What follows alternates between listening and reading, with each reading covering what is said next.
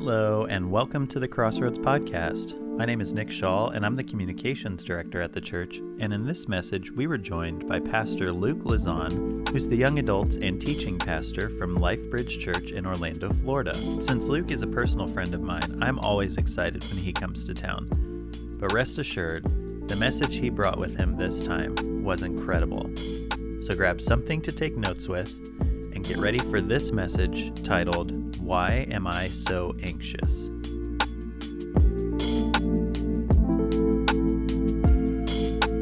All right. Well, good morning, Crossroads Church. How's everybody doing this morning? I'll tell you what, one thing I know for sure is I need a lemonade shake-up, okay? So I don't know what that is, but I'm very excited about it. I gotta tell you though, I am excited to be here with you guys this morning. And you know, this has been a long time coming for me. Like I was supposed to be here last year, but you know how it is, worldwide pandemics sometimes get in the way. And so I was not able to be here last year, which makes me that much more thankful to be here with you this morning in the house. And so very thankful, very excited for what God is doing. And I gotta tell you, I was telling leadership earlier this morning that I get to go to a lot of cool places, but there's something special that God is doing here. Do you feel that? I don't know if you know that, but there's something about a fervor that you guys have for the things of God. And there's lots of reasons for that. God clearly has his hand on this place and the people of this place. But also a lot of that has to do with the fact that there is some really serious leadership that has been faithful conduits of the things that God wants to do in this house. And so can we just thank Pastor Craig for everything that he does and for who he is? Just thank you for letting me be a part and just playing a small part in the things that God is doing here. I am honored to stand where you speak. It truly is an honor. And you guys have a great one. You got a great team. People are amazing here. And so thank you for bringing me into your house to speak something that I believe God has for us this morning. And so, you know, on that note, I was preparing for this message, and as I was preparing, it was like as I was getting towards the end, I felt like we needed to shake things up a little bit, but really what I mean when I say that I wanted to shake things up is that the Holy Spirit made me shake things up. And so I was nearing the finish line on a completely different message, and the Spirit started being super annoying as I was getting towards the end of it. And it was like he was saying Psalm 13, and I was like, this is not the time, this is not the time. And so I lost, and we're gonna be in Psalm 13 together this morning, because how many of you know that when the Spirit gives you an instruction, he's not really asking you what you would like to do so much as he's telling you what you need to do and you will be doing. And so Psalm 13 is where we're gonna be this morning. I don't know how much time you spend in the Psalms, if you've been in them recently or maybe haven't been in them much at all, but what I love about the Psalms is they're just life in poems and songs. They're both beautifully honest, and yet they're irrationally hopeful at the same time. I like to call Psalms the We're All Thinking It book, okay? Because as we are walking through this life with Jesus Christ, staying in step with the Spirit, much of what happens is that there are thoughts, feelings, emotions, and concerns that we don't really like to verbalize with our mouth a whole lot, but they are pulsating through our minds pretty much 24/7. And the Psalms is pretty much transcribing that honesty in front of us as we read it. And so it's not at all unusual to be reading the beginning of a psalm and it's posed with a problem, right? It's like, why is this happening, God? What are you doing? How long are we gonna be up to this? I don't like this at all. And then just a couple verses in the same psalm, it'll be like, but you've never failed me, God, and you won't start now. And if that doesn't replicate my prayer life, I don't know what does, okay? Is anybody honest enough to say, that would be me? How's everybody doing this morning in the building? And so, Psalm 13, it's not a very long psalm, just 6 verses, but in those 6 verses, we're gonna see the psalmist beautifully capture so much of what we are longing for in our waiting with and our walking with God. as we're waiting on him and walking with him. And so we know that it's King David who writes this psalm, but we're not 100% sure what's going on in his life. But as you'll see as we read, it really doesn't matter what was going on in his life, because we've all felt what this man is praying through in his life. And so if you've ever felt like God is distant from you, if you've ever felt like you are dealing with difficult things in your walk with and you're waiting on God, if you've ever felt like you're in a dark spot and you're not sure you're ever gonna be able to get free, then this psalm is for you. And so Psalm 13, starting in verse 1 is where we're gonna be. If you're a note taker, and just for the record, everyone does know that note takers are God's favorite kids, right? We are going to be preaching a message this morning called, Why Am I So Anxious? Why am I so anxious? Which I know there's not tons of anxiety out there in the world right now, but I just felt like we should go for it. So let's read and then we'll pray and jump into it. This is what God's word says. How long, Lord? Don't you love the honesty up front? You ever prayed a prayer that started with, how long, Lord? How long, Lord? Will you forget me forever? How long will you hide your face from me? How long will I store up anxious concerns within me, agony in my mind every day? How long will my enemy dominate me? Consider me an answer, Lord my God. Restore brightness to my eyes, otherwise I will sleep in death. My enemy will say, I have triumphed over him, and my foes will rejoice because I am shaken. But I have trusted in your faithful love.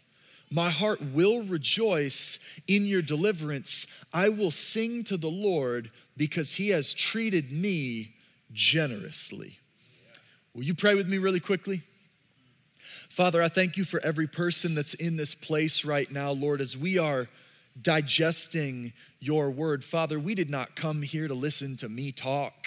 We did not come here to just sing empty songs. We came here to lift up praises in your name, Jesus. We're here to open up your word and hear from you. And so, Father, I just pray right now that you would speak to every anxious heart and mind, every, maybe not even anxious heart and mind, but every heart and mind in this place that just feels like, God, maybe you don't care for them a whole lot right now, if they're honest, that you're not listening to them, like you're hiding from them or you're distant from them. Father, I just pray that you would reconnect with your kids in the time that we have together this morning, that you would be real and evident to them in a way that maybe they haven't felt in quite some time.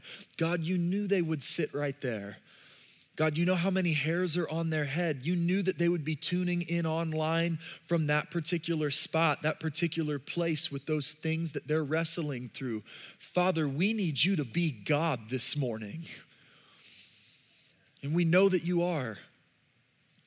But God, sometimes we try to hold on to things in our own strength and in our own might. God, I pray that you would just give us the freedom to relinquish those things in this place. Break chains and bring salvation to this house, Father. We ask these things in Jesus' name, amen.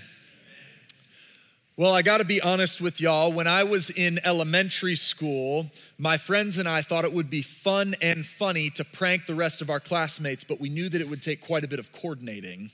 And so we had noticed that in all of the elementary school bathrooms, the soap was colorless, which was a little bit odd because most of the soap that I've seen in other places has some kind of color to it, or it's very evident that it's in your hands. But this was remarkably not colorful and remarkably not evident that you had it unless you could smell it. And so we came up with the brilliant idea that we should get as much soap as we possibly can, put it on toilet paper, and then rub down all the toilet seats with that soap so that when somebody goes to sit down on the toilet seat, they would shoot off the seat like they'd been shot out of a cannon. And we knew that we had a very small window in order to make this thing happen. We totally had to Ocean's 11 this thing. And so we knew that after the bell rang after lunch to send us to our next class, that was when we had to make things happen. And so the bell rang, we all scattered to the bathrooms we'd agreed upon, got as much soap as we could, wiped it down on the toilet seats, and then went back to class to wait and just see what would happen. And throughout the day, there were probably 7 or so students that would ask the teacher if they could use the bathroom. Then they would go and they would come back and they would whisper something in the teacher's ear. And all of us that are involved in this are kind of like leaning in like Michael Jackson in Smooth Criminal, trying to listen to what it is that's being said. Like, have we done an effective job, right? Have we made someone eat it after falling off of the toilet seat? And when the last kid came in, there was no doubt, absolutely nothing to wonder, because this kid had come in and he had a knot on the left side of his forehead that looked like it was about the size of a watermelon, because he had sat down so hard on the seat and shot off so hard, he managed to get a little bit of air, which I didn't even realize was a possibility, and he smacked the left side of his head on the toilet paper holder on the inside of the left side of the bathroom stall. And so when he came back in, we were like, and you can't look at each other, right? Or that's gonna give it away. So we're kind of side-eyeing each other like, mission accomplished, well done, boys, we did it, right? You know? And problem is, we had a rat among us. Principal got called in and some kid cracked. I mean, he was like, it was Luke. He was born at 6 pounds, 6 ounces. This is his social security number. I'm like, who is this guy? Like, get out of here. We can't trust him. I'm still holding some bitterness towards him. So that first song really hits home for me, right? So long to my old friends. And so in that moment, I was like, what are you doing, man?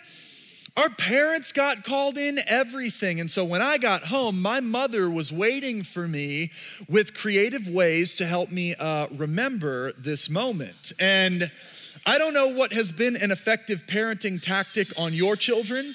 I don't know what was effective on you when you were children, but I'm just here to tell you that taking things away from me would typically tend to do it. I guess I have control problems or something, I don't know. But my mom, the first thing that she said to me when I hit the door is she said, no more PlayStation for you. I'm taking it away. I don't want to hear anything about it. And I said, okay, for how long?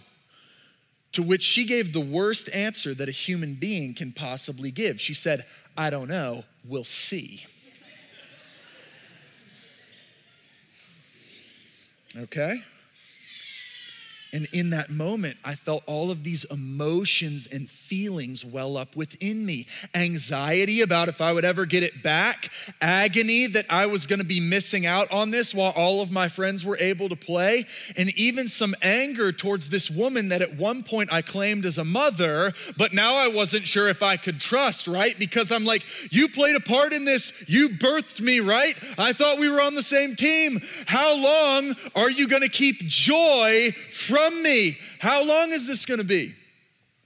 And what I found is that uncertainty in the timing created instability in my trusting, which led to a whole host of other emotions and feelings that were difficult for me to navigate through at that particular time. Now, it's one thing when you feel that way towards people in your life. It's one thing when you even feel that way towards loved ones in your life. Because we don't love all people, let's just be real. It's one thing when you feel that way towards loved ones in your life. But it's another thing entirely when you feel that way towards Almighty God. Where if you're honest, can we be honest in the church this morning where you are waiting on God?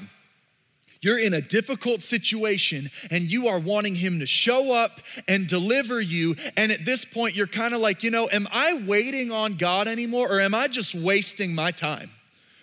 Because at one point I felt like I had set sail out on this incredible journey with God, but somewhere along the way, it's like he just left me in this ocean of emotion, and I'm going, Lord, where are you? Where did you go? How long are you gonna leave me out here? But can I just tell you that God cares a whole lot more about not wasting your time than you do. And he didn't leave you out there to drown, but to drift. And the difference between somebody that's drowning and drifting is the difference of panic and peace. And so will you rest in the current of God's grace and allow it to take you to where he's called you to be? Or are you just gonna start flailing about in your feelings and all your emotions at every inconvenience in your life, or when things aren't going the way that you thought they would or that you've hoped they would? And I don't say that to be accusatory or to shame anybody, by the way. Like we all know what it's like to feel like you are riding passenger side with God. And he has passed every single exit that you felt like you were supposed to get off on. Where you're like, that was it. I know that you're like creator of planet and everything in it, right? That was it, okay? That one too, or that one. How many can we possibly pass? Do you know what you're doing? I thought you're Almighty God. How long is this gonna be? And can I just tell you, if you've ever felt that way or you feel that way this morning, then you and David feel the exact same thing that he is feeling as he writes Psalm 13.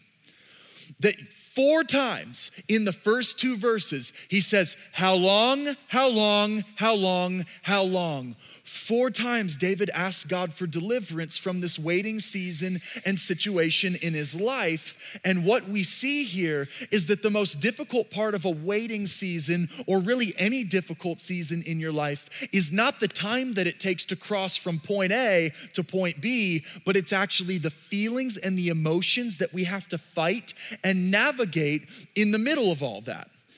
And so we see that from the very first verse in Psalm 13. Listen to the despair in this. How long, Lord? I question God's timing. Will you forget me forever? I'm not sure you even care. How long will you hide your face from me? Do I even have hope in this, God? Have you ever felt like God is distant from you? Like he's not listening to you? Like he's hiding from you or doesn't want anything to do with you, and you feel a little bit of shame as a result of that? Because everyone in your life knows that you would claim to be in relationship with the creator of the universe, with the King of Kings, that you're covered in the blood. When the Facebook post crosses your timeline that says, you hate God if you don't share this, you share it. Like everybody knows that you love the Lord. Everybody. But honestly, you're fighting through such difficult emotions and feelings that you're going, do I have the relationship with God that I thought I did? Maybe this isn't something worth claiming a whole lot right now, because I'm not sure my relationship with God is maybe the way that I thought it was. Maybe it's not the best. But let me just encourage you that it's King David who writes Psalm 13, a man that God said is a man after his own heart. And so you can be fully in pursuit of God and the things of God and still be wrestling and navigating through some difficult emotions and feelings. That's probably a great indicator that you are in relationship with God. See, I don't struggle emotionally or feelings-wise with people that I don't know. I just don't. But the people that I am in deep relationship with, there's tension there. And so the feelings that you feel, same thing is mutual here with King David. Now, here's the problem that we've just got to be honest about right now in the culture and society that we're living in right now. We don't seem to have a very good grasp on the fact that our feelings were never intended to be thermostats, but thermometers. Okay, thermostats regulate temperature, but thermometers simply read the temperature and let you know how to adjust it. But in this culture and society, maybe I'm the only one that's recognized this, we have flip-flopped that. Where we're like, no, I'm going to live my life based upon my feelings. They regulate the way that I live. That is total truth and moral law, instead of letting them read the situation and then adjust accordingly.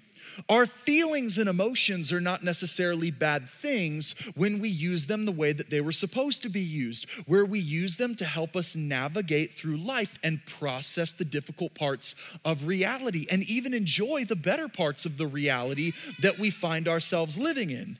But if you start living a life completely and totally based upon your feelings, then what we could potentially see, hypothetically speaking, of course, is a culture and a generation rise up that's riddled and ruled by anxiety, which I know is hard to imagine, that there could be a culture and a generation rise up that has been told something like, I don't know, your feelings are absolute truth. They're a moral law. that they're not subjective. You live based upon your feelings. And then in that particular instance, kids wouldn't know what they are or who they are or how they are. They would just kind of be, and there would be no problems with that, right? Except for the fact that they'd be anxious stress balls and not really know what's going on with life, and then try to tell everybody else how they should live their life when they're not even 100% sure what they're supposed to be doing with their own. Hypothetically speaking, of course. Just it would be wild if that happened, but just take it in faith, it's possible. And as we talk about anxiety, I'm sure some people are like, well, wait a minute. Now, there's some levels of anxiety, Luke, that need like medical attention, like medication or counseling. And listen, I realize that. I totally get that. Like, big part of my own testimony. But God's word also has something to say about the daily anxieties of our life. And one of the things that I love that he says is that I did not design you to live like an anxious stress ball. So that's great that it's normal in our culture to be like, hey man, how are things going? So busy, so stressed. I'm just like working, probably put in 85 hours. That's fine. You're not designed to live like that though. What you're doing is living contrary to the word of God. See, he's saying that that's actually not how I designed you to live. Furthermore, your feelings lie to you. They lie to you. You could be the most bubbly, rainbows and butterflies and sunshine kind of person. Or you could be the most somber, rainy day loving, people loathing, sad music listening to kind of person. And at either side of the emotional spectrum, entirely miss the truth about what God's word has to say about you and your circumstances, all because you've decided to simply trust in your feelings. My wife, Lindsay, and I, we have a friend that recently got into photography, and we went to lunch one day and she was telling us how she'd recently upgraded from these old lenses to these new lenses, and I won't even try to get into what they were. There were a bunch of letters and numbers that I don't know. I'm not like that. But she was telling us about it, and something that she said completely arrested me in that moment. She said, with these new lenses, it's like I'm able to see the same things that I've always seen differently for the very first time. And can I just tell you that looking at your life through the lens of God's word, that's the best lens that you can get. It's a whole lot better than looking at your life through the lens of your worries and your own anxious circumstances. David says, God, how long are you going to forget about me and hide from me?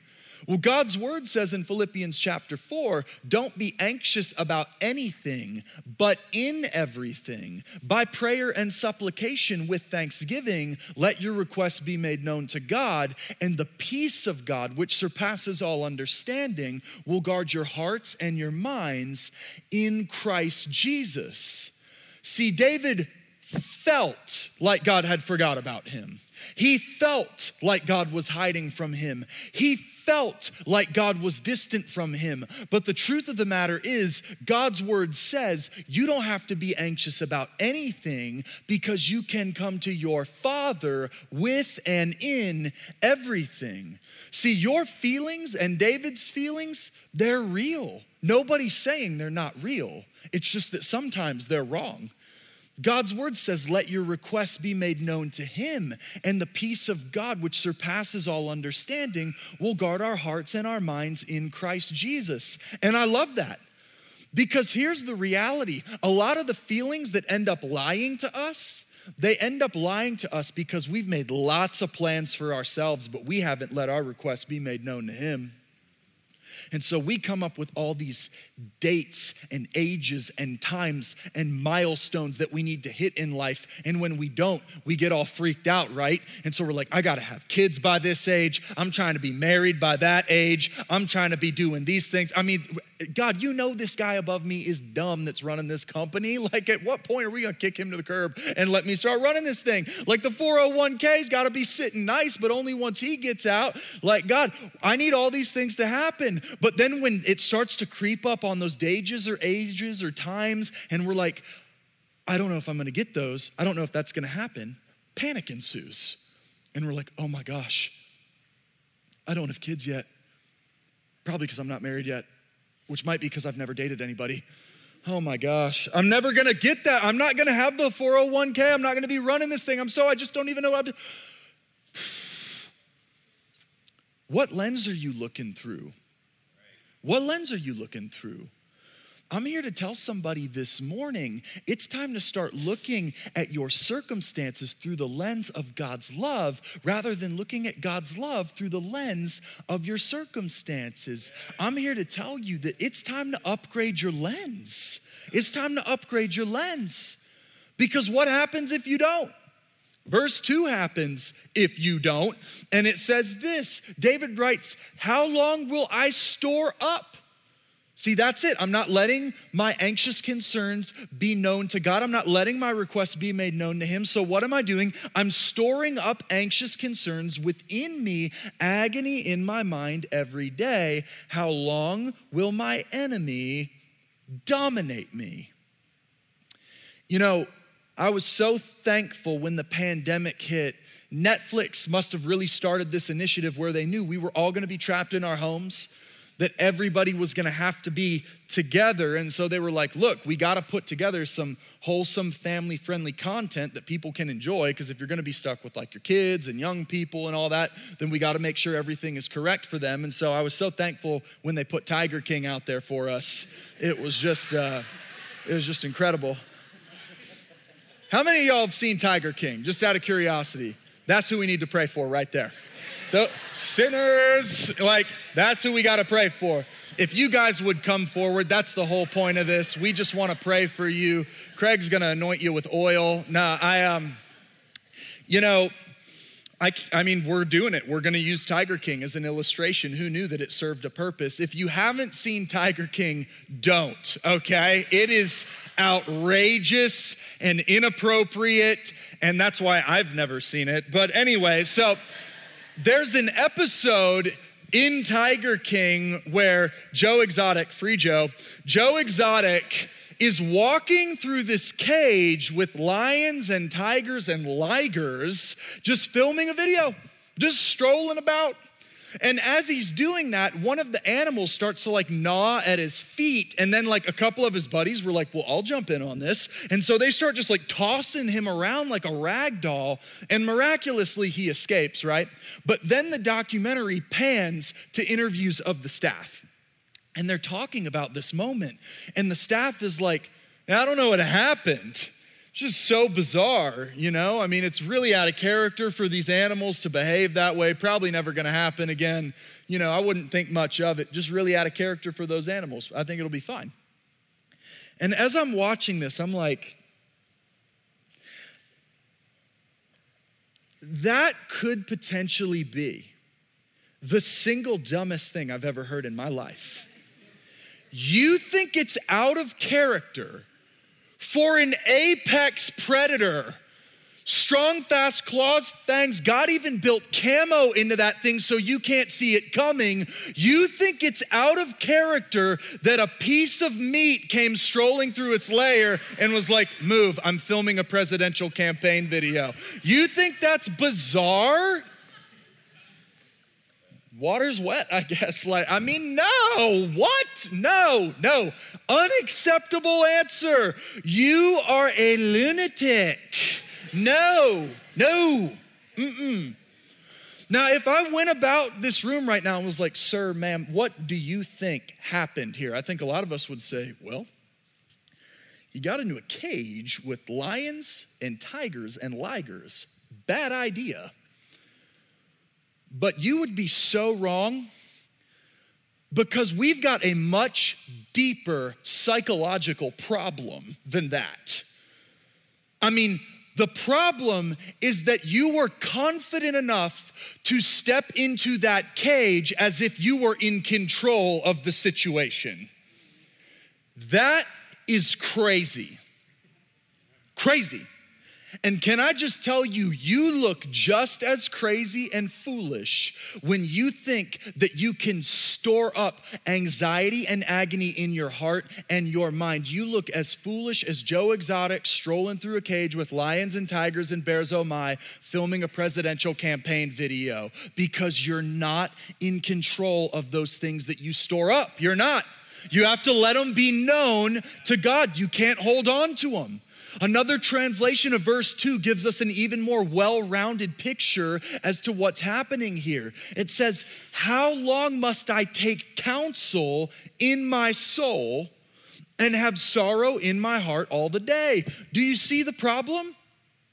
That when you take counsel in yourself and in your feelings, then it just creates more sorrow and agony and anxiety. Why are you so anxious? It might be that you're trying to answer questions that only God has the answers to, and it might be that you're more reliant upon you than you are on God, and you're not letting your requests be made known to him.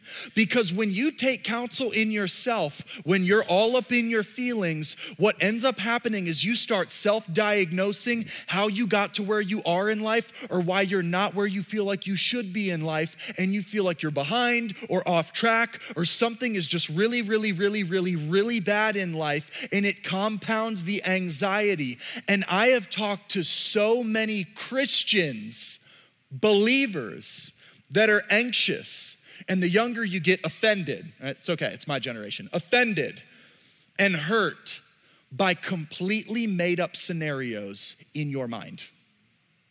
Stuff that hasn't even happened yet has offended and hurt you, and you're anxious about things that don't. I'm like, well, what happened? Well, nothing, but I'm worried about it. Why? I don't really know what to do with that. Well, neither do I, so I'm just gonna freak out. Like, that's what we do. Where because things haven't gone the way we want them to in our imaginary ideal world, it's starting to negatively impact your real everyday life. Down to a physical level.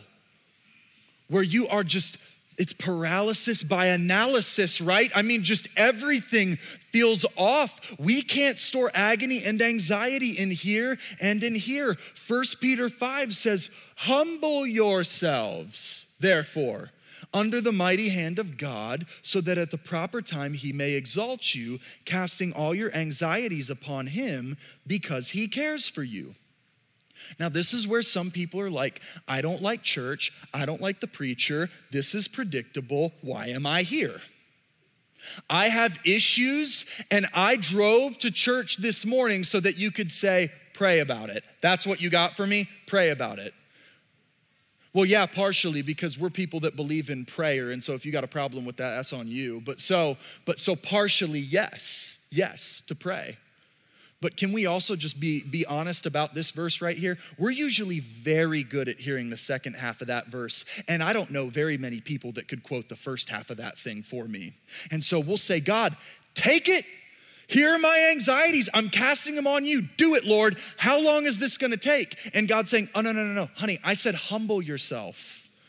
I said humble yourself. See, you're casting your anxieties upon me because you want your plan to happen. But I said, humble yourself, because I'm not interested in your plan happening. I'm interested in you fulfilling your purpose. Are you interested? Because see, a lot of us, we want our plan, but submitting yourself under the mighty hand of God looks like you saying, God, I don't want my plan. I want your purpose for my life, because I know that you write stories where crucifixion ends in resurrection. Why would I settle for my plan when I could fulfill your purposes for my life? I don't want that, because at the proper time, he'll exalt you. And in a world that wants to climb higher, you will notice that God will take you deeper, because he does things that are countercultural to the world. And so you'll see people ascending the social and the socioeconomic and the cultural ladder, and you're gonna be down here feeling like you're all behind or lost. And what's really happening is that God is molding and shaping you down here, and at the proper time, he will exalt you. And you'll be able to go, oh, I didn't climb up there. It's not me climbing. It's not that I got a shaky foundation. No, I'm in the very hand of God, and he has exalted me. And so I will cast my anxieties upon him, because I know that he cares for me. He was with me when he was molding and shaping me, and he is with me in this moment as he has given me opportunity to proclaim his name through the gifts that he has given me. And so I know he will get the glory. I know that he cares for me. He can handle it. I cannot. David knows this. He realizes that he cannot manufacture his own deliverance or take his own awful emotional advice. And so he says something so theologically profound in verse 3. He says, "Consider me an answer, Lord my God." That when things are bad for David and he realizes he's not in control and he can't make things happen on his own, he says, "You take it, God. You deal with it." And honestly, that's where some of you need to get this morning, is for the first time in a while, you need to get honest with God and say, "God, I'm done holding on to this situation, holding on to these things. I am not trying to see my plan come to fruition. I am desperate for the things that you have for me. I don't want you to just take my anxieties. Here is my very life." Because here's the reality. We all want the waiting to end or the situation to end. We want to get from A to B, but only if things are going to end the way that we want it to end. But are you desperate to see God move the way that God wants to move? Another way of putting it is, are you waiting and praying with entitlement or with expectation? Waiting and praying with entitlement is when you continually go to God and you wonder why he's not answering this prayer, but you're pretty much saying, "God, this is what I want. This is how I want it so that things can happen when I want. I need all of my wants to be the wants of your wants. Thank you for the wants, God." And that's entitlement. But waiting and praying with expectation means that you have first arrived at a place of desperation, where you are desperate for the things of God. Because desperation moves you from being completely independent of God in your own mind to being completely dependent on him in every single way. And David is completely and totally desperate for God as he gets to the middle of this psalm.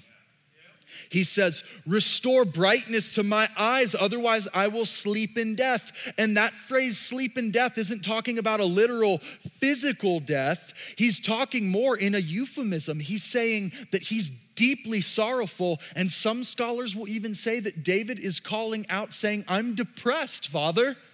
And so if you've ever been depressed or you feel like there are people in your life that are depressed, can I just tell you this is a beautiful prayer to pray on their behalf or on yours. Restore brightness to my eyes.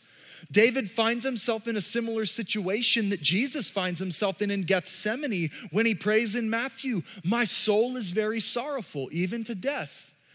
David cries out in his anxiety and in deep sorrow, like many of us have, and he says, "Restore brightness to my eyes," which is to say, "God, give me your vision. Help me to see beyond this moment." Otherwise, verse 4 is liable to happen. He says, "My enemy will say, I have triumphed over him. My foes will rejoice because I am shaken." Whatever David's facing here, he doesn't want to be overcome. He wants to be delivered, but as he's waiting, he feels like he's losing. And can I just tell you, waiting does not mean that you're losing. Waiting means that there's more God is doing in that moment than you even realize. And we serve a God who works all things, not some things, all things together for the good of those who love him. And so there's something that he's doing in that situation. But it takes David moving from looking at himself and seeing despair to then looking to God and seeing deliverance. Look at what it says in verses 5 and 6. He says, "But I have trusted in your faithful love. My heart will rejoice in your deliverance. I will sing to the Lord because he has treated me generously." You notice what happens? This psalm begins in pain, but through prayer ends in praise. How is that possible? Because prayer takes the focus off of what you and I have the potential to do, and it puts the focus entirely on who God is and what he has the power to do. Everything changes when the psalm begins to focus its attention on who God is and what he's capable of, and the same thing is true of your life and of my life. In verse 5, before looking forward, David thinks backwards. Do you notice it's past tense? He says, "I have trusted in your faithful love." And because he hasn't failed to remember what God has done in his past, he's able to look forward to the faithfulness of God to make a way for him in the future. What do you do when you're in a waiting season or a difficult season, wrestling through difficult emotions and feelings during that time? I would submit to you that you should not look forward before you remember backward, because God tells us not to react in fear, but to remember his faithfulness. And so look back and remember the things that God has done in your life, and then look forward and rejoice about what God is going to do in your life, because I don't know if the church believes it anymore, but he's a God of deliverance. He's a God of deliverance. And notice, in those 6 verses, everything changes for David, except his situation. The situation didn't change. Between the time that he took that pen to verse 1 to verse 6, his situation didn't change, but his focus did. His posture did. Rather than doubting whether deliverance would ever come, he starts to believe that deliverance is on the way, and the agony and the anxiety that he once had in his despair becomes anticipation for the deliverance that he sees coming. One quick story and we'll close. You know, this time 3 years ago, my wife and I, Lindsay, we were just down and out. We were miserable.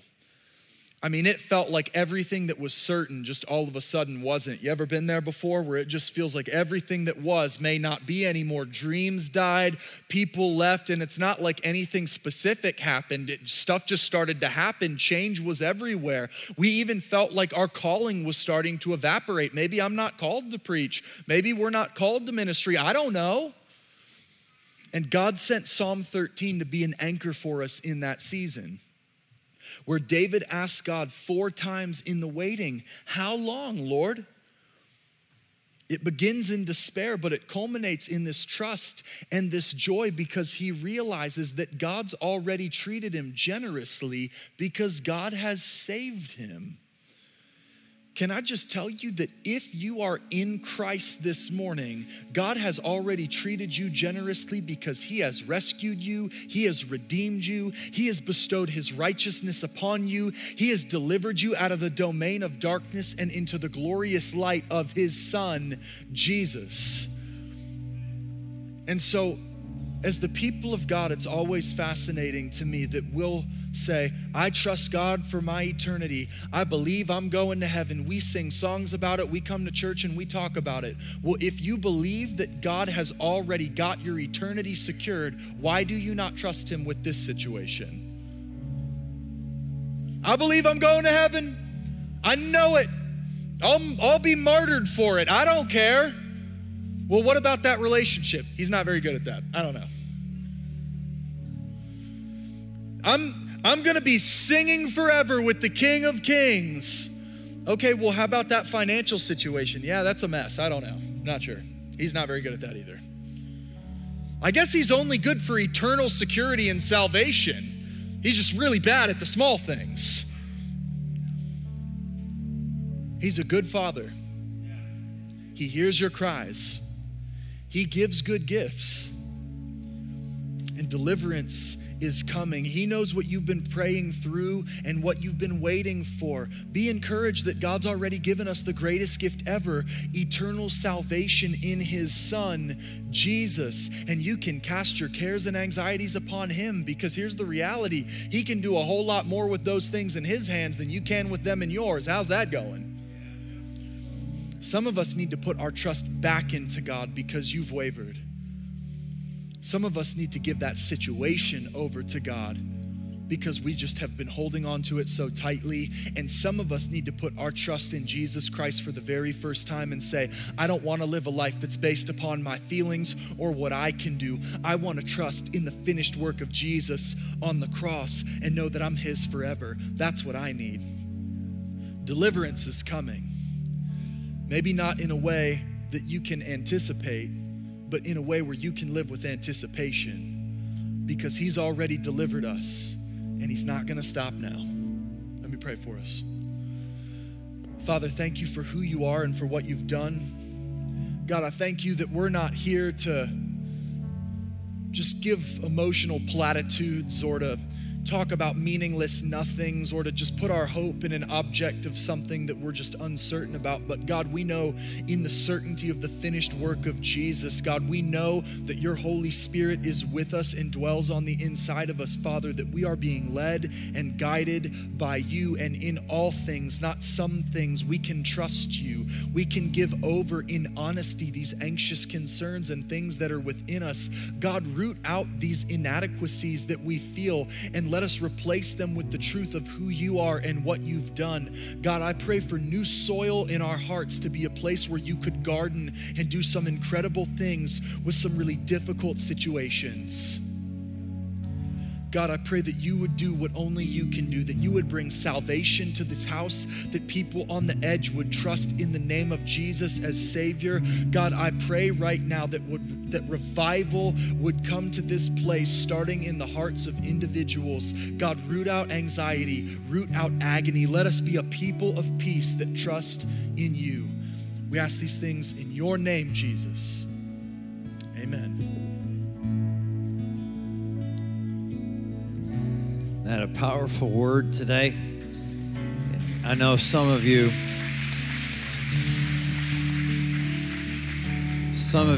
the Lord's still working and dealing with your life. And so I just want to pray a quick prayer over some here today and some of those who are watching. Heavenly Father, I pray for those who are still hanging on to a little bit of anxiety. Because some of us, we've held on to it for so long, we don't know what we'd do if we'd let go. And so, Lord, today I pray that you help us to seek true freedom, true release, true lifting from you. Maybe you're watching, maybe you're here in this building, and you'd say, Craig, there's some areas, there's at least an area. Maybe it's, you're not married yet. Maybe it's, you've been divorced. You don't know what the situation's going to be, the future. You don't know where your finances are. You're not where you thought you'd be by 30 or 25 or 45 or wherever you are. Maybe there's some things in your life you're not trusting the Lord fully with your kids. You're trying to worry them into heaven or whatever that looks like for you. But there's something in the Holy Spirit right now, maybe it's identifying somewhere, something in your life where you're not fully trusting, fully letting go, fully releasing to God. I believe today we can do that. If that's you, will you just raise your hand and say, yes, there's something. I want to let it go today. I just want to release it and trust the Lord with it. Yeah, hands going up all over this room. Online, just stretch your hand toward the screen right now as I pray over us. Father, I pray for every person that's struggling, God, because we say we trust, and then the next thing you know, we're worrying ourselves to death. And the next thing you know, we're troubled, and we're not sleeping well, and we're anxious, and we're all caught up in things. And so, God, today, we let it go. We let you be Lord of all. Not just Lord in part, but Lord in all things. So, God, we just let it go. And we're going to trust you, God, with our kids. We're going to trust you with a marriage. We're going to trust you with our future marriage. We're going to trust you, God, with what's going on in our finances. We're going to trust you with our job. We're going to trust you with what's going on in all areas of our lives. So, God, we release maybe that one area where we just keep on hanging on and worrying about it. We release it to you today. And we thank you, Lord, for your peace that comes as we release unto you. Maybe you're here today, or maybe you're watching online, and perhaps you've never trusted God with what Luke was talking about, your eternal salvation, with where you're going to go. Maybe you're one of these people, and I know people like this who are like, well, I'm hoping, I'm hoping my good outweigh my bad. I'm hoping I've been a good enough person or whatever. And we don't have to just hope. We can know, the Bible says. We can know where we stand with God. And it starts by releasing our lives to Him and just saying, God, take over my life. Be Lord and Savior of my life. I can't save myself. I can't do enough good. But you have done it for me. And that's what Jesus did on the cross. His sacrifice on the cross was for you. And if you need forgiving, if you need to know, if you say, well, Craig, can you really know that you're going to heaven? Yes. Yes, you can know. And if you'd like to know for certain where you stand with God today, will you just raise a hand if you're in this room? And just, yeah, that's it. Just raise it up. And if you're online, just maybe stretch your hand toward the screen or type it in the chat and say, I'm trusting God today. I'm trusting God today. I'm trusting God today. And then pray this prayer with me. Come on, everybody, pray this prayer so the people around you have the courage to pray it as well. Say, Dear Heavenly Father, thank you for sending Jesus to die on the cross for me, to pay for my sin. I believe His sacrifice paid for me to know you. And so as a result today, I make you Lord and Savior of my life. Thank you for coming in and washing away my past. As much as I know how, I surrender my whole life to you. Thank you for receiving me as a child of God. In Jesus' name, amen. Come on, somebody, let's make some noise. Let's praise God for those here and online. It's awesome, awesome, awesome. Listen, in the video earlier, we talked about next steps and what you can do. And you could leave this service in a moment and go across the hall and learn about baptism and show on the outside what God's done on the inside. And this was awesome. I talked to a 9-year-old in between services with her mom who says, I want to do that. And I was like, you can.